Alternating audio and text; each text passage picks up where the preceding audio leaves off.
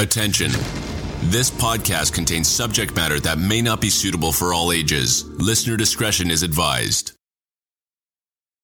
From out of the darkness, you hear voices that send shivers down your spine. That feeling of dread is undeniable when you notice the monster under the bed is trembling. The aliens are scrambling to get back to the mothership, and the vampires are refusing to rise.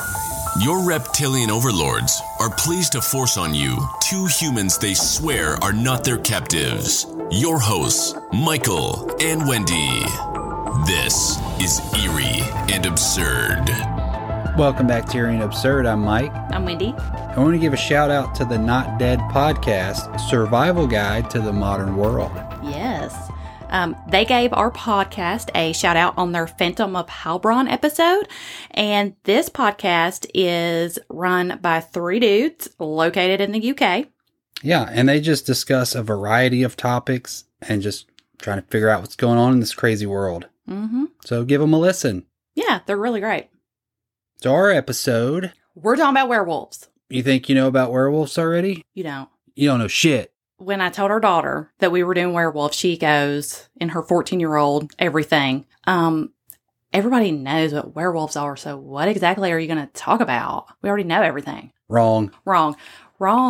Because I thought I did know. I thought this was going to be something easy we could do, and it was not. And I just wanted to say that pretty much werewolves were what we would call modern-day serial killers. It seems to be the most logical explanation. Yes.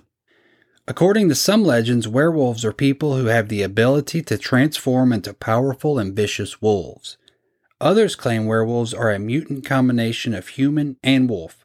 One thing they both agree on is they're ferocious, bloodthirsty beasts that cannot control their insatiable desire to kill people and animals.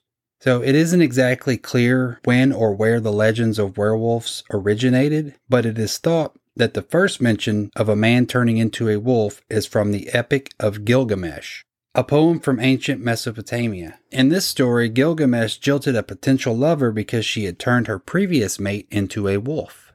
Werewolves also appear in Greek mythology with legends of King Lycaon. According to the legend, Lycaon was the son of Pelasgus, one of the first mortals to walk the earth. In one version of the story, King Lycaon was seen by Zeus as a mischievous and deceitful king.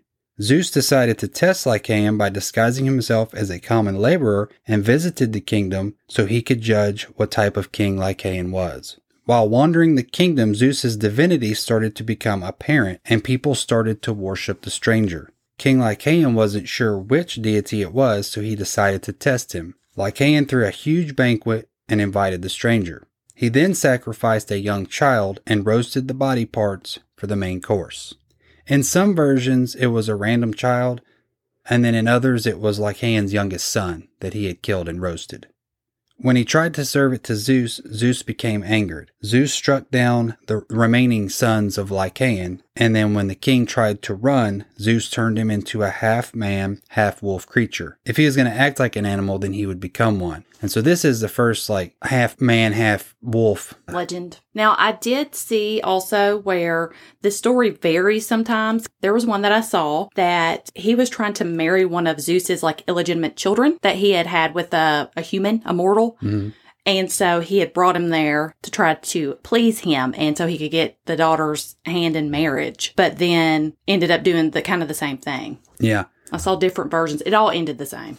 Yeah, he wasn't a great person. Mm-mm. He fancied himself a god. He did a lot of human sacrifices and stuff for that time period. Probably wasn't super uncommon, but yeah, he wasn't a great person anyway. Yeah. Early Nordic folklore also contained tales of werewolves. The saga of Volsung is one of these stories. It tells of a father and son who discover wolf pelts that have the power to turn the wearer into a wolf for 10 days. The father and son wore the pelts, turning themselves into wolves, and went on a killing rampage in the forest. It ended with the father attacking the son, causing a lethal wound. The son was only spared when a kind raven gave the father a leaf with healing powers that saved the boy. In Hungarian folklore, the werewolves used to live specifically in the region of Transdanubia, and it was thought that the ability to change into a wolf was obtained in the infant age after suffering of abuse by parents or by a curse. At the age of 7, the boy or girl leaves the house, goes hunting by night, and can change to a person or wolf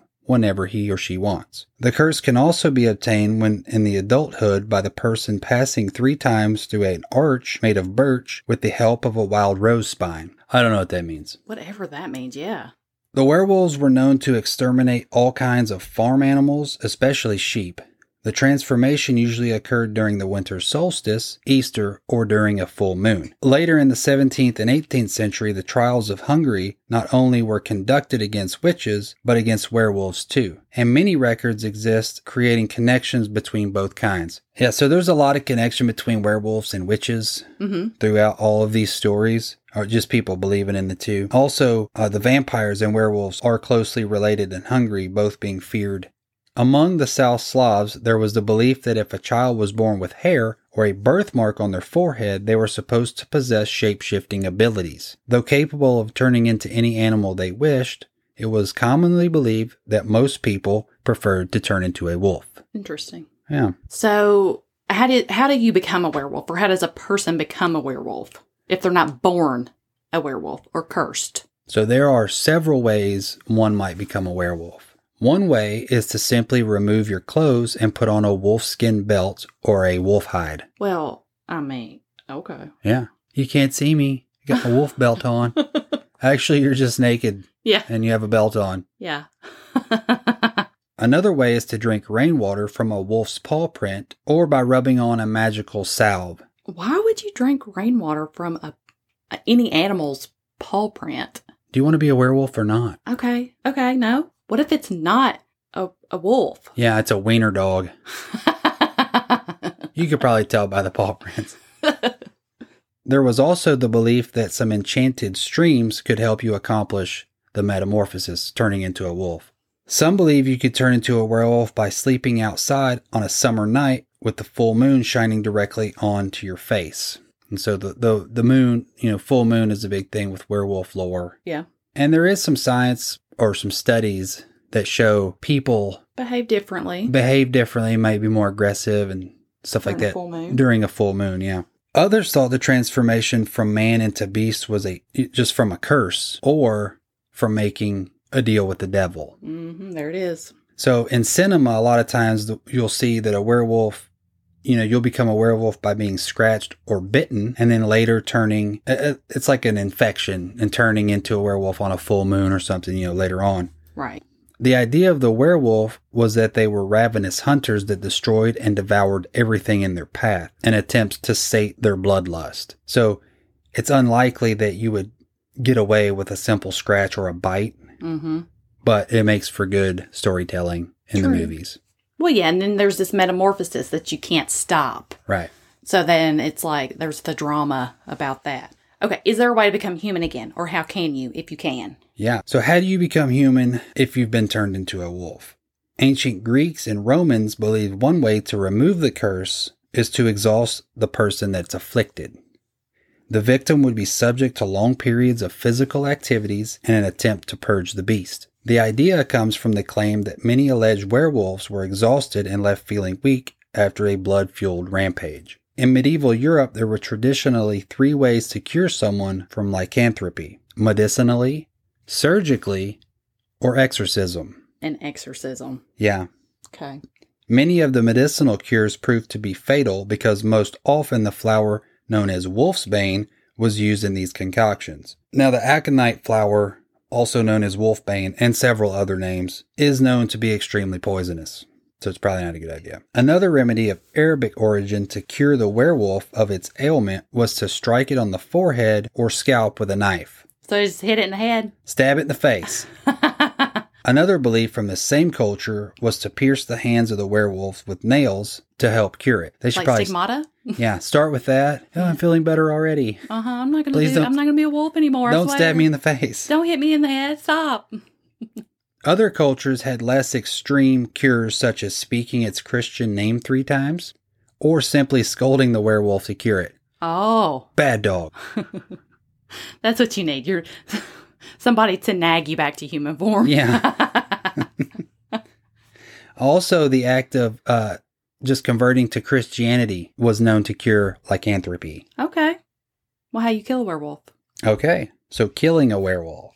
Many of us know from the movies that a silver bullet or a silver weapon is the only true way to kill a werewolf. The first feature film to use anthropomorphic werewolves was Werewolf of London in 1935. Werewolves in today's movies are often depicted as being largely immune to damage by ordinary weapons. They are depicted as being faster and stronger than any human, fast healing, and only being susceptible to silver, such as a bullet or a silver-tipped cane. This attribute was first adopted cinematically in the film The Wolfman in 1941. So the silver idea is mostly just Hollywood storytelling. There is, however, a story about the beasts of Gévaudan, where a villager killed a beast that had been terrorizing the village with a silver bullet. This is likely where the movie got the idea for the silver bullet and superhuman strength. And we're going to talk about that more later on. Mm-hmm. Werewolves throughout history have just been as vulnerable to injury and death as regular wolves.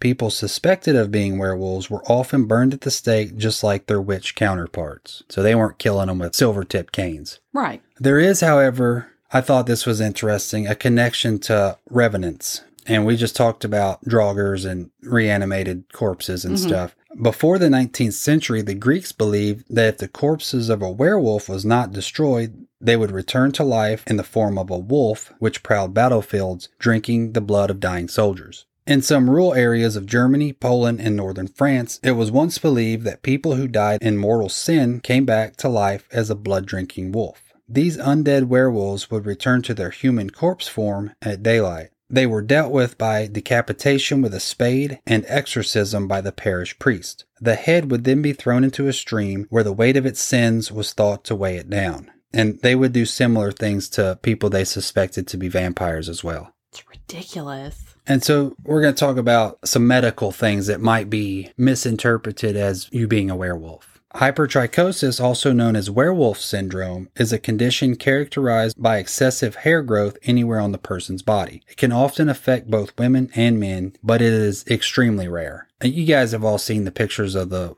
Wolfman at the carnivals and stuff from the back in the day. It grows all over your face and everywhere. Yeah. The abnormal hair growth may cover the face and body or occur in small patches, so it could just be splotchy all over. Hypertrichosis can appear at birth or it can develop over time. So you may go most of your life and all of a sudden you're a werewolf. Oh my word. So that's one that they wouldn't have understood back then. They just think you're a wolf. So the other one is clinical lycanthropy. I did actually look up to see if there was an ICD-10 code.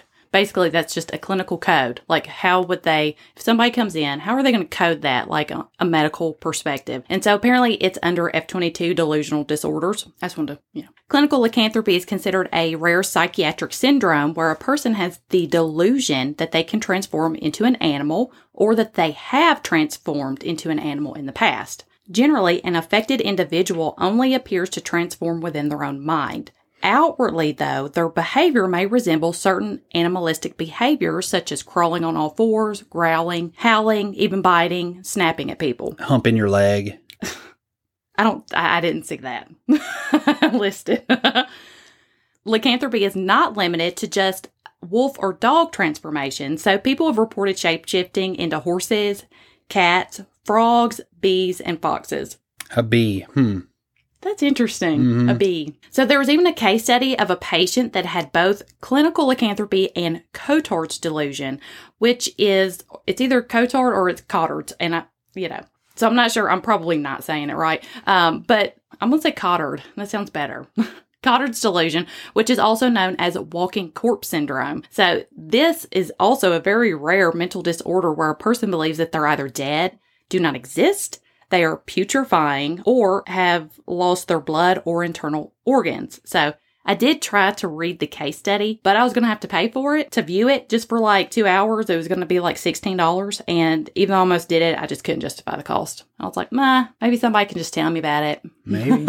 Like in more detail. So some consider lycanthropy to be a psychotic episode caused in connection with another condition, such as like clinical depression, bipolar disorder, or schizophrenia. However, there are also the factors that have to be considered of like cultural influences or even certain neurological conditions that can heavily result in the transformation of human to animal that would play into them believing that they're turning into a wolf or whatever animal it is that they're turning into. That is terrifying. That is quite terrifying. And there's even like a disorder where people believe that others are turning into animals. Like it can get quite chaotic. Now, we're going to talk about some wolf panic. Wolf panic. Just like witch trials, there was also a wolf panic that occurred. There were wolf trials in a sense, but it was also wolf and witch trials. The difference is wolves were actually a very, very real threat. And they still are today. If you're out in the woods and there's a wolf that's hungry, they will attack you. Mm-hmm. They will kill you. They will eat you. That is facts. Mm-hmm. No cap. No cap. Too old to say that. Strange as it may seem, and well before the infamous Salem witch trials, there was a small period in time where werewolves were considered to be very real and very threatening to people. So starting in the early 15th century, and then kind of during the 16th, the fear and obsession starts to spread about the werewolf throughout Europe. It reaches its peak in the 17th century, and then starts to die down and just kind of turn into legend and folklore during the 18th century.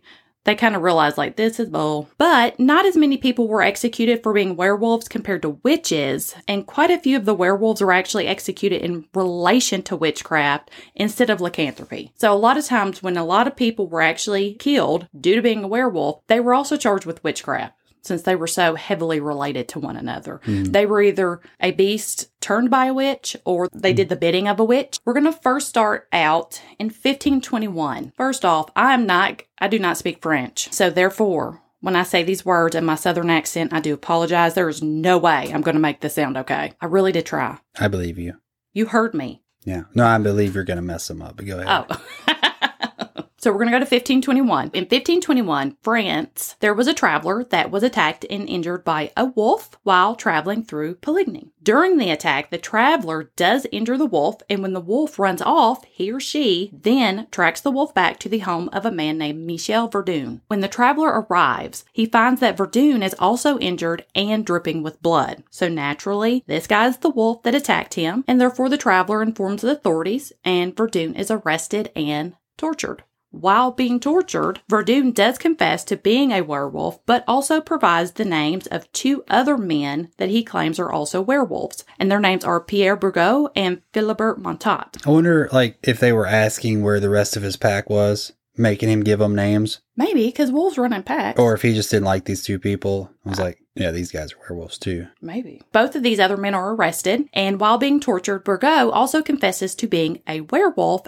And he states that he also made a deal with 3 men dressed in black that had come to him on horseback. Apparently, his flock of sheep had been scattered, and he was struggling to get them all back together. And these 3 men had offered to bring his flock back, but also protect his sheep. He just kind of had to do their bidding. And so only after the deal was made did he find out that doing this had caused him to renounce his baptism. Eventually, he started to go back to church and started to become religious again when Verdun apparently came to him and bring him back to the dark side. This is when Verdun gave him an ointment that allowed them both to turn into werewolves together, and they killed 2 children while they were in wolf form. Verdun agreed with everything that Burgot stated happened. This is another thing I do not understand, and I guess it's because of torture. They always agree. They're torturing them, yeah. They always agree. So it doesn't appear that Philibert Montat ever confessed to being a werewolf or even corroborated what the other men were stating to be true, or for whatever reason, there are no records of his confession, maybe due to him not willing to participate in the ridiculousness. Maybe he's like, no, I'm not doing this. And so we don't have his account. Yeah, they just killed him. Because it wasn't so ridiculous. All 3 men were found guilty and sentenced to death and then promptly burned at the stake. So now we're going to go to 1572 to 1573. This is the Werewolf of Dole. Living with his new wife on the outskirts of the French town Dole, Gilles Garnier was described as a recluse and a social hermit. Not used to feeding anyone other than himself, Garnier found it quite difficult to feed both him and his wife. Now, and I think probably also being in the outskirts of town and the woods is probably also difficult because you don't have your neighbors and stuff. So during this same time, several children had gone missing or were found dead in the woods. People began to report seeing a wolf-like creature roaming the woods and the roads outside of town. The children that had been been found deceased, the manner in which their bodies had been found were so mutilated that it was obvious that an animal or wolf had attacked the children. The local authorities started to encourage the killing of any and all wolves, hoping that this would stop children from being taken and killed. One evening, a group of workers came across what appeared to be a wolf hovering over the dead body of a child. However, when the wolf was fleeing, it was discovered that there was no wolf at all, but instead it was Garnier. Very soon after this incident, he was arrested. Obviously, he goes to trial. And while at trial, Garnier states that while he was hunting one night, a ghost appeared and offered to help ease his suffering because him and his wife were starving. The ghost then gave him an ointment that allowed him to change into a wolf,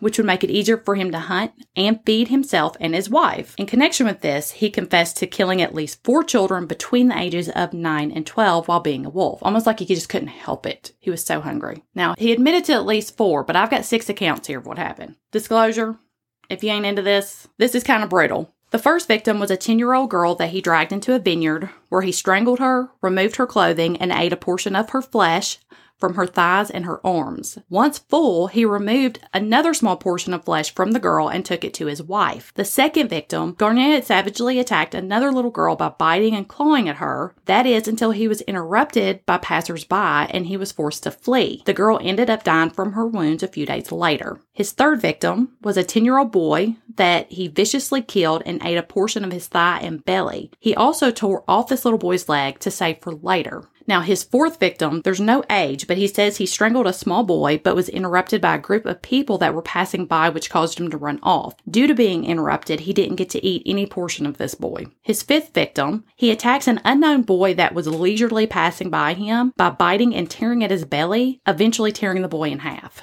No wonder they think a wolf is attacking. Yeah, it looks like an animal is mauling all of these children. What the hell? The sixth victim was a girl that he strangled and then ate a portion of her thigh before removing her left leg and taking it to his wife. There were more than 50 witnesses that confirmed his guilt of killing children, cannibalism, and being seen sometimes as a human and other times as a loup-garou, which is a werewolf. Garnier was found guilty of lycanthropy and witchcraft, and on January the 18th of 1574, he was burned at the stake. I wonder what happened to his wife. I know, I couldn't find anything on her. He's bringing legs home, human legs. Or is he field dressing it? Like, maybe it'd be one thing if cutting she it just up. didn't know. Yeah, but might be cutting it up. It doesn't say. But from past knowledge, usually if you're any way associated with somebody like this, you get killed too. Because obviously you're in league with the devil. Mm-hmm. All right. We're going to go to 1589 to Peter Stubb, also known as Stump. He is the werewolf of Bedburg. Peter was a widower with 2 children, a boy and a girl, and he was a wealthy farmer in Bedburg, Germany during the 1580s. Peter was accused of cannibalism, werewolfery, witchcraft, and having an incestuous relationship with his daughter. Some sources also state that Peter was in a relationship with a very distant relative named Katharina Trumpin. Under the duress of torture, Peter admitted to being a werewolf for 25 years and practicing black magic since he was 12. He states the devil gave him a belt that when he put on allowed him to change into a wolf, and when removed would change him back to his human form. He also confessed that while in wolf form, he would gorge himself on goats, sheep, and humans. He even confessed to killing 14 children, 2 pregnant women, and their fetuses, and that one of the children was actually his own son whose brain he ate. So I wonder, did he really do these things? Or is he just doing it because of being tortured? I think a lot of the confessions were definitely due to torture. That's very elaborate. Yeah. I mean, you're just making stuff up too far. Exactly. But that's what they wanted. That's the problem. Yeah. They wanted people to say that stuff. Peter's execution is one of the more brutal on record accounts of an execution regarding werewolfery. So on October the 31st of 1589, Peter was placed on a wheel where his flesh was torn from his body in 10 different places with red-hot pincers. The blunt side of an axe head was used to break both arms and both legs to prevent him from returning from the grave. He was then beheaded and his body was burned at the stake. The local authorities then used the same wheel to attach a pole that they put a wolf figure on and then placed Peter's severed head above the wolf to serve as a warning and prevent similar behavior from occurring. Prior to his death, Peter's daughter and his mistress were also flayed and then strangled. Their bodies were burned alongside Peter's. Now, I did find one source that stated that they were tortured, but they were burned alive when his body was burned. They didn't even do anything. And we don't know for sure if there was an incestuous relationship at all. 1598. The Demon Tailor. This one was particularly brutal. Only told through verbal retellings, the transcripts from the Werewolf of Chalons were considered to be so disturbing and so horrible that the Parliament of Paris ordered them to be burned in hopes that the history of the events would be forgotten in time. Ooh, let's remind everyone. Right? So the story goes that in 1598, a tailor shop on the outskirts of Chalons was run by a werewolf. During the day, the werewolf could hear children playing outside or near his shop. The tailor would find a way to lure the children into the shop, and once inside, he would sexually abuse the children, then slice open their throats. Then, with the skill of a seasoned butcher, would cut up their bodies and store the remains inside barrels located in the store's cellar. Now, he didn't just stick to the children near a store. He would also roam the forest in wolf form, looking for lost travelers that he could stalk, kill, and carry back to the shop. Another version was the tailor wouldn't risk carrying the bodies back to his shop, since it was easier to kill and eat them in the forest. Then it looks like a legit wolf attack. Right. Local authorities eventually become suspicious of the tailor and perform a search of his shop, which includes the cellar. They end up finding the barrels, and once open, they find them filled with bleached bones and butchered human flesh. The tailor was arrested, found guilty, and burned at the stake. The whole time, he was completely unrepentant and was said to scream blasphemous remarks as he was being burned alive. He was for real a werewolf. It's the only one. I don't think so. These people are serial killers. They just didn't have a word for it. They didn't know what that was. Because obviously a man doesn't do these things. Yeah. Only a beast would. Between 1764 and 1767, an unknown terrifying beast killed over 100 people and injured way more in the region of Gévaudan. This is known as the Beast of Gévaudan. This beast was said to be an abnormally large red-black wolf that would stalk and kill anyone who strayed too far from their home. Villagers could tell when the beast had been the cause of an attack due to it would leave its victims with their throats ripped open or chest ripped open and always decapitating its victims. Even with the reward of a 1-year salary posted by the town to hunt the beast down and kill it, the beast could never be killed, no matter how many times it was struck, shot, or stabbed, and therefore the attacks never stopped. Eventually, the attacks and bloodshed attracted the attention of King Louis XV, who sent his own personal wolf hunters to stop the beast. However, even they were unsuccessful. After spending 4 months tracking the notorious monster, they ended up with nothing. So the king decides to pull back his hunters, and in their place he sends his personal bodyguard, Antoine, to kill the beast. So Antoine and his men were able to successfully kill a wolf that turned out to be 31 inches tall and 5 feet 7 inches long. Yeah, that's big. That is huge. The king rewarded Antoine and his men for killing the beast, and for a moment, the attacks did stop. That is until about 3 months later, with what seemed like a new viciousness, the attacks started right back up. The new sightings of the beast stated it now walked on its hind legs and actually appeared part human. Unfortunately, this was old news for the king, and since he was no longer interested in wolf attacks, he didn't send any help, which in turn caused the locals to have to pull together and do something themselves. Eventually, a man named Jean Chastel, who had specifically been let out of jail to help in the wolf hunt, killed the beast using a silver bullet, which is said to have finally stopped the killings once and for all.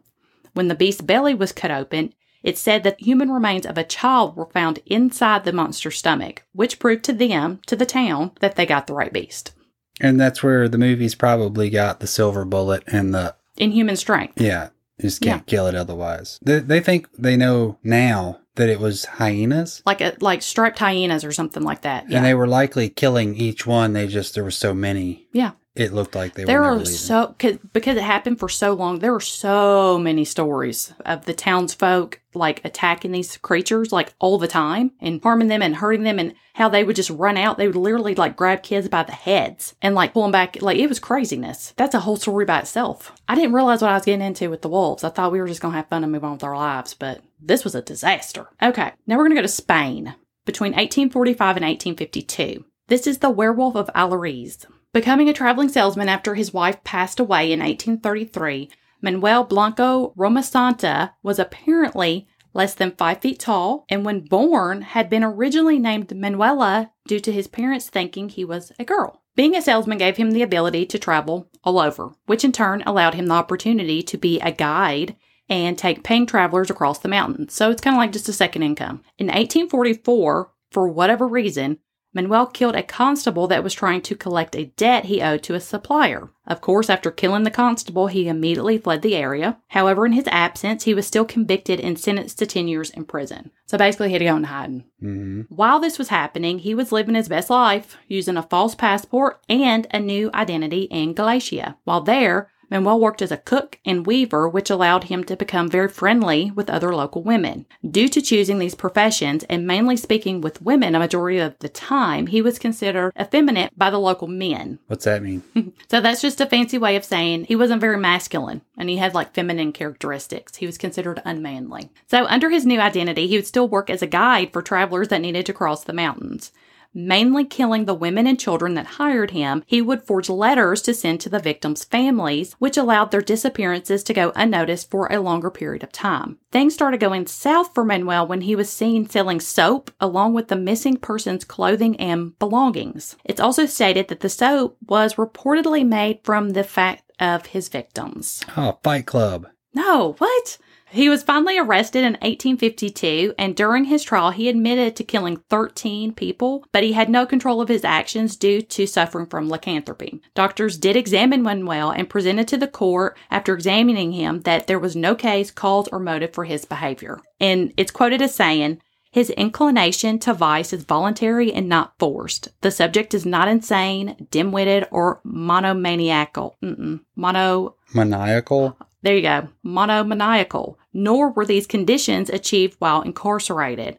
On the contrary, he instead turns out to be a pervert, an accomplished criminal capable of anything, cool and collected and without goodness, but acts with free will, freedom, and knowledge. So they called bullshit. Manuel is convicted for 9 of the murders and sentenced to death.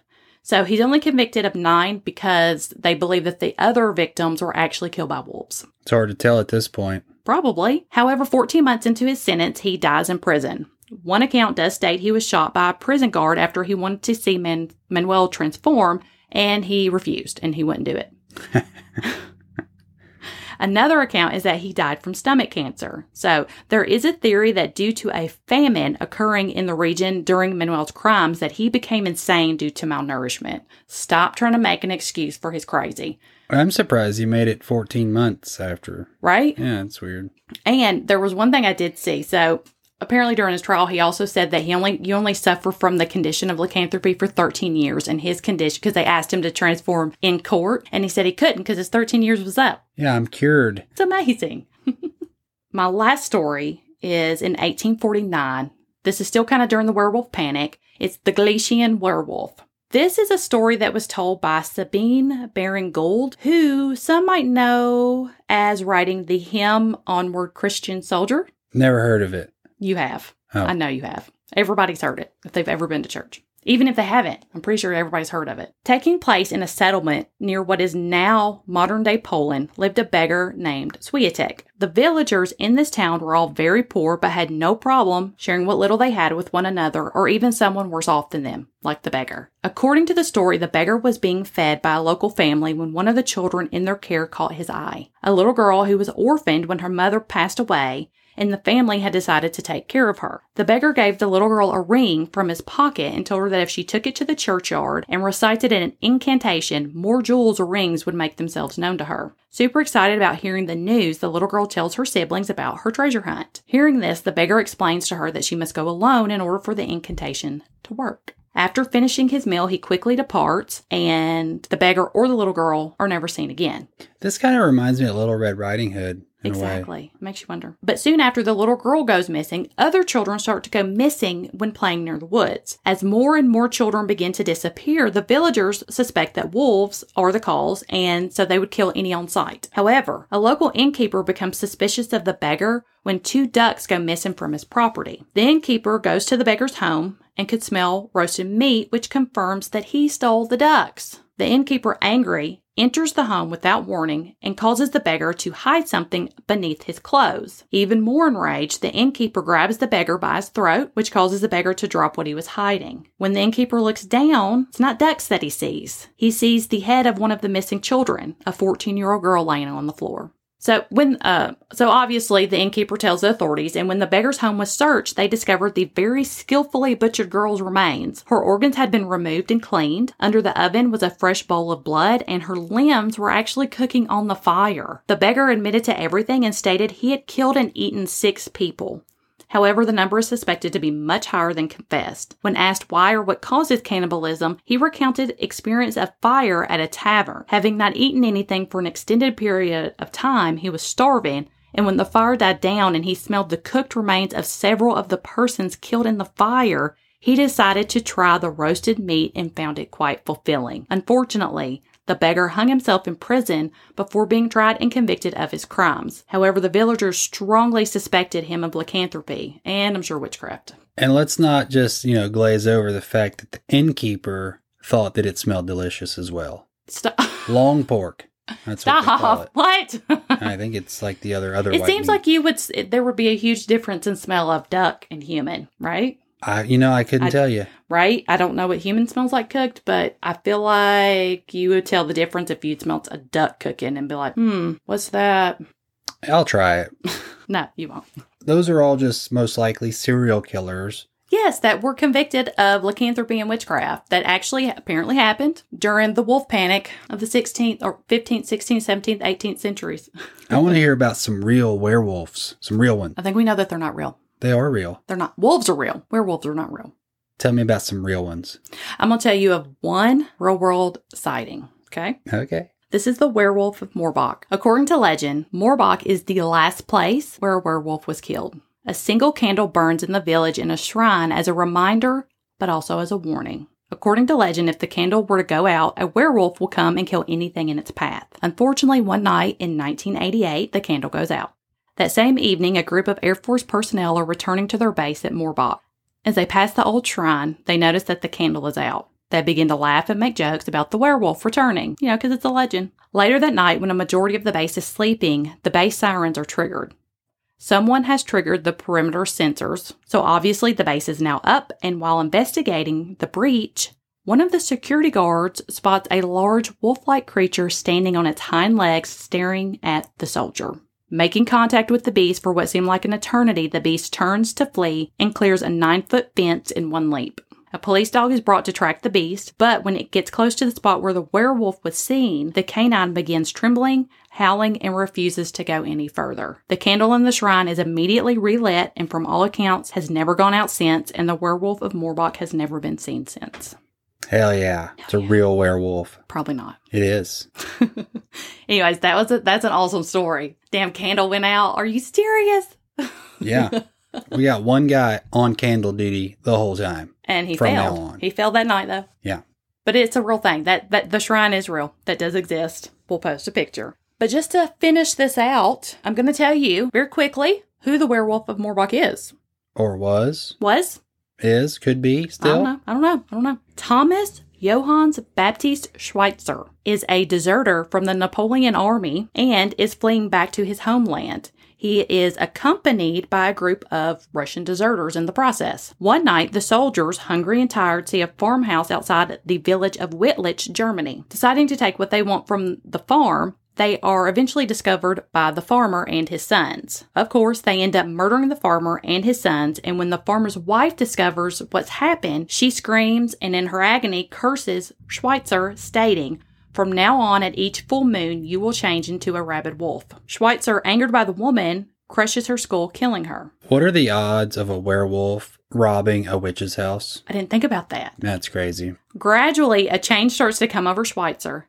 He becomes meaner, more animalistic, and without inhibitions. He begins to rob, rape, and murder at his pleasure. The Russian deserters that are with him decide he is too much, and he soon leaves them and takes up with bandits and highwaymen. But even these men are appalled and disgusted with his behavior, and so he soon has to leave these men and retreats deep into the forest. Due to men and cattle being found brutally slaughtered throughout the countryside, tales of a wolf walking like a man begin to spread. Unfortunately, Schweitzer spies the beautiful daughter of a local farmer named Elizabeth Burrell. In his animalistic desire and carnal lust, he rapes Elizabeth. The villagers are in an uproar over the killings and now the rape of a local girl. A few days later, when the werewolf Schweitzer is discovered in the woods, the villagers run him down, corner him near the village of Moorbach, and kill him. Burying him at a crossing, they put up a shrine and light a candle that is to burn continuously and never go out. As long as the candle is lit, the werewolf will never return. 9 months later, Elizabeth gives birth to a son she named Martin. According to legend, Elizabeth was relieved to see that the child held no resemblance or characteristics of a wolf.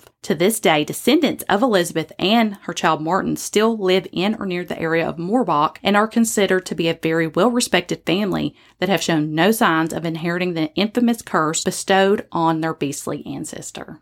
As long as that candle don't go out. Right?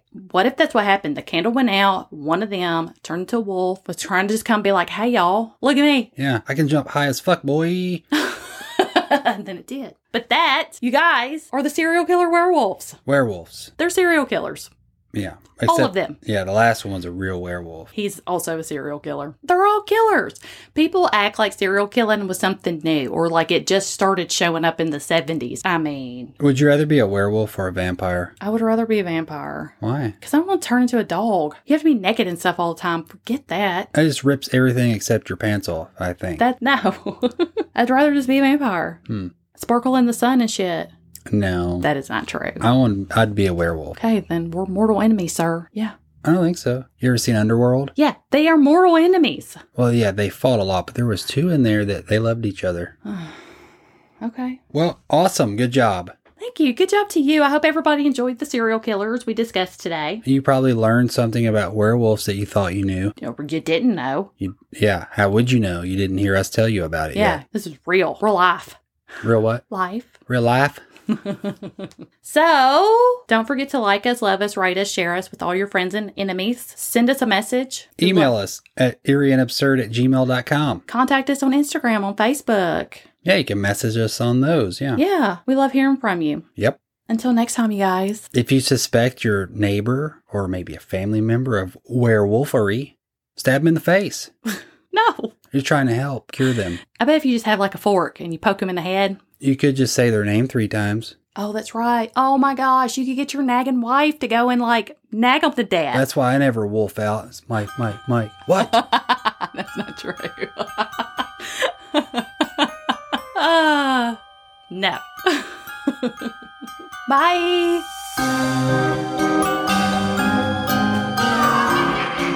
Until next time, fellow Absurdians, remember, everything you've heard is true. Monsters are real, and the strangers in black are not a figment of your imagination. Don't forget to subscribe and rate us on iTunes or your favorite podcast streaming service. Do you have a story you want to share? Contact us at eerieandabsurd@gmail.com or visit our website at eerieandabsurd.com to submit a suggestion. You can also follow us on Twitter and Instagram, both at eerie_absurd.